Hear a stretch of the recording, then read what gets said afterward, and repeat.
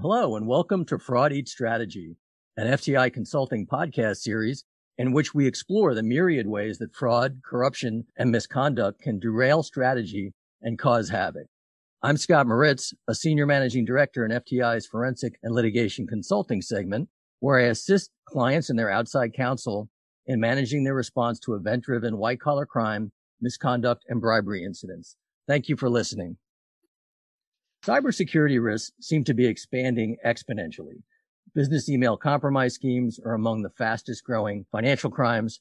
Ransomware attacks are crippling hospital systems, disrupting manufacturing and retail operations and supply chains, and threatening our critical infrastructure. Personal identifying information is being harvested, millions of records at a time, from credit bureaus, government agencies, and financial services companies, among many others. And our displaced workforce has created new vulnerabilities in which the lines between network security and the softer targets comprising the many millions of home offices have forever been blurred. Cybersecurity is at the top of most organizations' list of critical risks and is often cited by C-suite executives and board members as their gravest concern. Threats that are this complex and amorphous require strong partnerships, including inside of the organization. At first glance, cybersecurity and internal audit would seem to have very little in common or little need to interact with one another.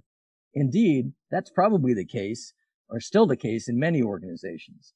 Our guests today, however, have taken a different approach.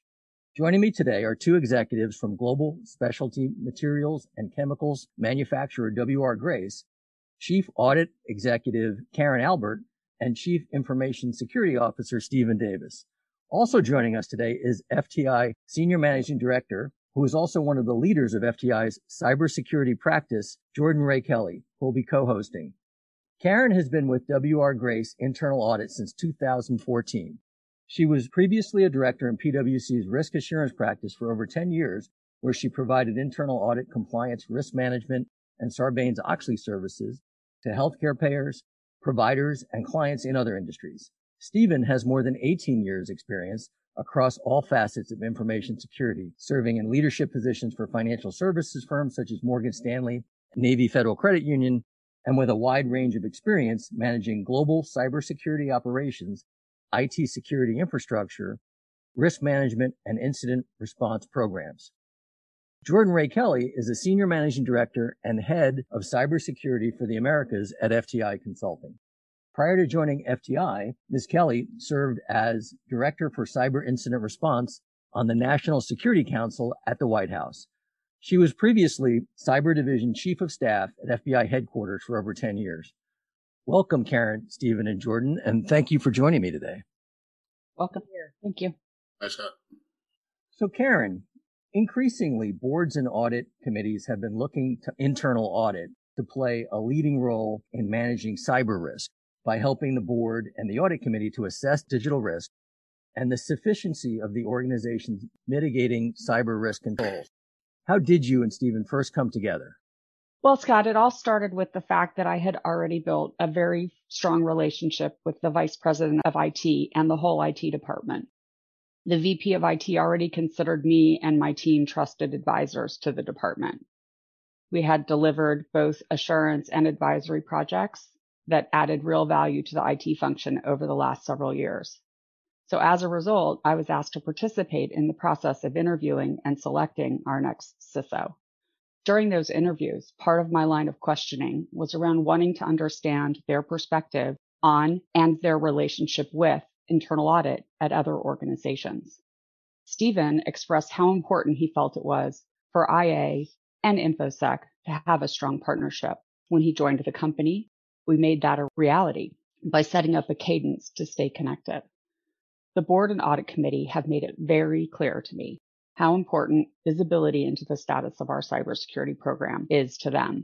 And so I take that relationship between internal audit and information security very seriously.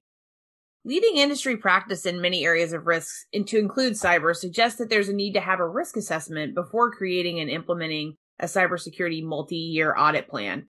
Stephen, how important is it to perform a cyber risk assessment in coordination with internal audit? And what recommendations do you have for other CISOs on how to forge a mutually beneficial relationship with internal audit?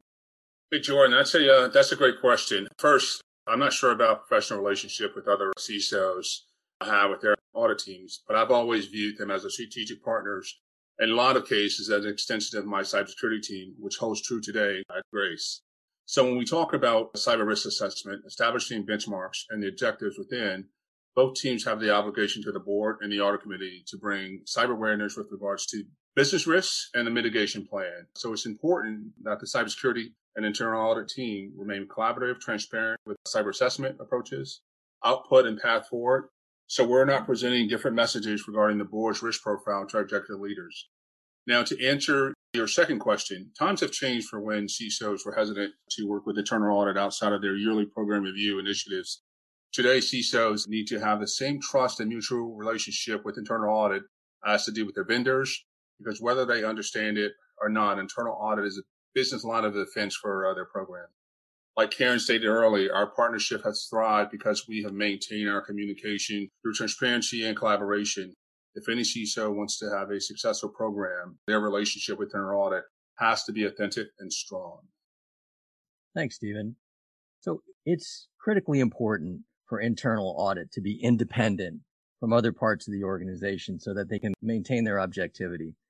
Karen, what advice do you have to your internal audit colleagues on how to forge a close working relationship with your cybersecurity counterparts while still remaining independent? And what are the potential pitfalls? Scott, that's a really great question. Thanks for bringing that topic up. We have established an ongoing assurance program where we're continuously monitoring the strategy and operating effectiveness of our cyber program.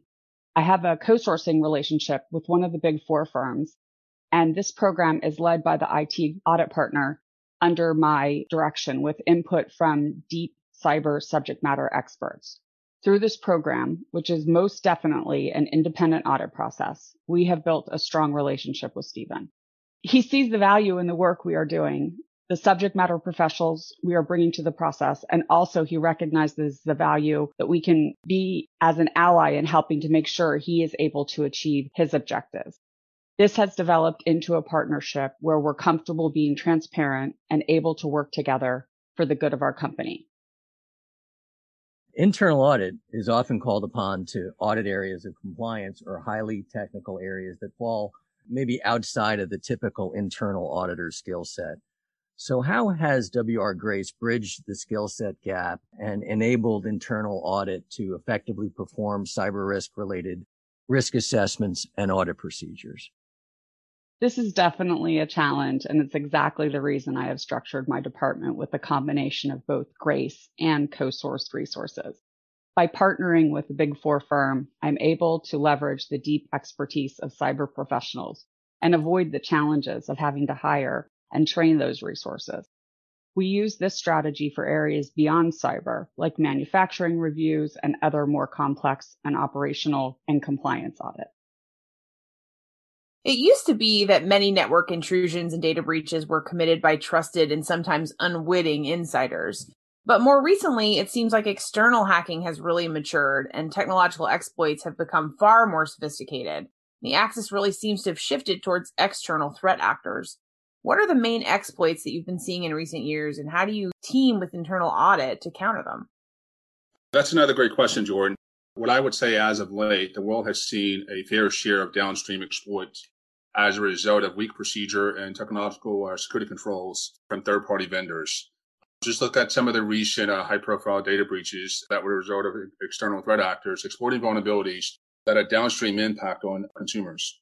We know there is no 100% bulletproof solution that will prevent these type of exploits, which is why we have partnered with internal audit on enhancing our SOC reviews and kicking off a third-party vendor risk management oversight program. Although we may not be able to identify all the underlying risks for each vendor, these initiatives do provide us with some assurances around their cybersecurity program maturity. Thanks, Stephen. So auditing for compliance, corruption, or cyber risk, it often means comparing an organization's program to legal requirements, authoritative guidance, especially frameworks, and adherence to the legal framework and program requirements. There seem to be more cyber frameworks out there than there are in other specialized areas of risk management. How do you select the framework on which your program is based, or how did you? And how does internal audit measure against them? Another great question, Scott. So my approach to selecting a framework is based on past experiences, industry adoption, along with the company's size and the maturity of the cybersecurity program that I'm undertaking. With Grace being a global company in the midst of establishing a dedicated cybersecurity team, we all collectively felt NIST framework aligned with our initiative's goals and objectives and gives us an opportunity to scale. We had some internal discussions, around crosswalking NIST and CIS and ISO to establish a hybrid framework. But for the sake of consistency, we deferred that approach until the organization cybersecurity program reached an ideal maturity level. Internal audit aligns our audit programs against the standards Stephen and his team are following. Our co-sourcing partner is a deep understanding of the NIST cybersecurity framework and bakes that into the audit scoping and fieldwork approach. So I think we went from never talking about the three lines of defense to never stop talking about the three lines of defense, it seems. Internal audit is the third line. The CISO is part of the second line, along with other IT and risk management functions. And the first line is the business itself and IT operations. How important is it to capture the hearts and minds of your colleagues within the business? And what techniques have you both employed to engage with Grace's first line on issues of cybersecurity? This is a great topic, Scott. At Grace, awareness of their role in the program has absolutely been an evolution. Several years ago, our training was somewhat ad hoc, but under Stephen's leadership, we've developed a really comprehensive cyber training program. This year, we also did a major communications program throughout the year, but really heavily during Cyber Awareness Month. But I don't want to steal Stephen's thunder, so I'll let him tell you more about that and our other awareness programs. Scott, Karen is spot on, but this again is representative of our partnership. And without it, the awareness program we put forth would not have been as successful from my view. Through our global awareness program and the other initiatives, we wanted to brand our cybersecurity programs. Our colleagues view us as trusted advisors and not just, people who just assign the mandatory training and report when they fail one of our phishing simulation exercises or fall victims to a phishing attack. This is why we started promoting the tagline as cybersecurity champion, so that our colleagues understand cybersecurity is a shared responsibility, and they too play a huge role in protecting Grace from emerging threats. This global pandemic has forever changed how companies operate, with the majority of people still working from home or in some type of a hybrid situation. And this seems to have potentially heightened cyber risks coming from things like home networks and routers that might not be secured, lack of up-to-date antivirus software, the types of vulnerabilities that are introduced by bringing your own device, crisis management, business continuity. All of these things are really showing us that there's a need to grow our programs to proactively identify threats lurking on the network. How have you been able to adapt your cybersecurity program to this new paradigm, and how has internal audit helped root out the emergence of these new cyber risks? So Stephen and I have a regular cadence to meet one-on-one, and often the primary agenda is talking about emerging risks and what's been in the news lately, and how is Grace addressing those things and responding to those issues. I frequently forward him news articles that I see, thought leadership that I've read or run across, as well as information I'm hearing from my various chief audit executive networks. Our co-sourcing partner also shares their own thought leadership directly with Stephen and his team. But what's really important here is that I'm not afraid to ask him, does this apply to Grace? And if so, what are we doing about it? We are in the process of implementing a GRC tool that Stephen will be using in 2021 to start documenting his risks management systems and start performing his risk assessments there. This will provide us even more opportunity to interact and collaborate. No, Karen, I couldn't agree more. I also have to agree that we do a great job with providing each other with situation awareness updates throughout the year. The one thing that I will add, though, is I do feel that we communicate and collaborate a lot more during the pandemic, since we tend to stay online now a lot longer, which has helped the cybersecurity team progress. Well, I can attest to the fact that Karen does this because she was the very first listener of my very first episode of the podcast, who told me that she listened to the advice given by the guest and disseminated it to her colleagues. So I don't know if I gave you proper attribution for that, You are forever the first person to act on the advice from the podcast. So thank you for that. You're welcome. It was a good podcast. It's a very good podcast. Well, thank you. Well, I'm glad that you guys are able to join us. So at the beginning of the episode, we mentioned that one of the drivers leading to closer collaboration between internal audit and cyber is board and audit committee demand. How important is it for the board to have individual directors with above average cybersecurity acumen? And what's the sweet spot in terms of how often the board should be hearing about cyber risk and associated internal audit activities? So I think Grace is really on the cutting edge in having designated one of their board members as the cyber expert of the board. And he's appropriately qualified for that role. And he's also appropriately engaged with both Stephen and me. For Grace, our sweet spot on reporting follows this cadence. Twice yearly, Stephen reports directly to the board. During other meetings in the cycle, I report on internal audit's monitoring program to the audit committee. Grace is unique in that all of our board members attend all committee meetings. So they're hearing what internal audit is doing directly from me, not through some other reporting avenue. When I do my annual internal audit risk assessment, one of the board members that I interview every year is this cyber designee. This year, Stephen actually joined me for that meeting. I'll let Stephen speak a little bit more about his relationship with the board cyber expert. Hey, thanks, Kara. Like some of us may know, not all company boards have a designated cyber expert, which goes to show how important cybersecurity means to not only the Grace team members, but Grace executive leadership. My relationship with our cyber expert board member has definitely helped mature our cybersecurity program over the past few months. As Karen stated, we have started to have more informed risk-based discussion, as well as what the cybersecurity awareness level is. And we would continue to have discussions with our board leaders at future dates. Well, thank you guys. So that's all the time we have today. This has been a great discussion. It's fascinating how you guys came together, including, how Karen got to handpick who she was going to partner with. Glad that you passed the interview, Stephen. No, it's really interesting. And I got to tell you, I've talked to a lot of organizations. You just don't see this level of coordination across every organization. So it's really cool to hear about how you guys have gone about, how you got started and then really how you've improved it over time. So thank you guys. And Jordan, thank you so much for co-hosting. Thank you. Thank you, Scott, for the opportunity to talk about it. We think we have a really unique relationship and we're glad to share. I agree. I second that. Sometimes I can be painful for Karen to deal with me sometime, but we get through it. At least we always come out with an understanding. We're on the same page, regardless of, where we start. Our partnership shows that we agree on that final delivery at some point.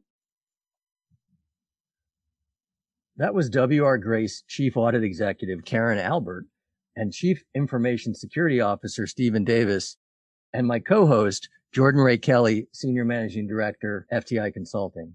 This concludes this episode of Fraud Eats Strategy. I'm Scott Moritz, Senior Managing Director in FTI Consulting's Risk and Investigations Practice. Thanks for listening, and stay tuned for the next episode of Fraud Eats Strategy.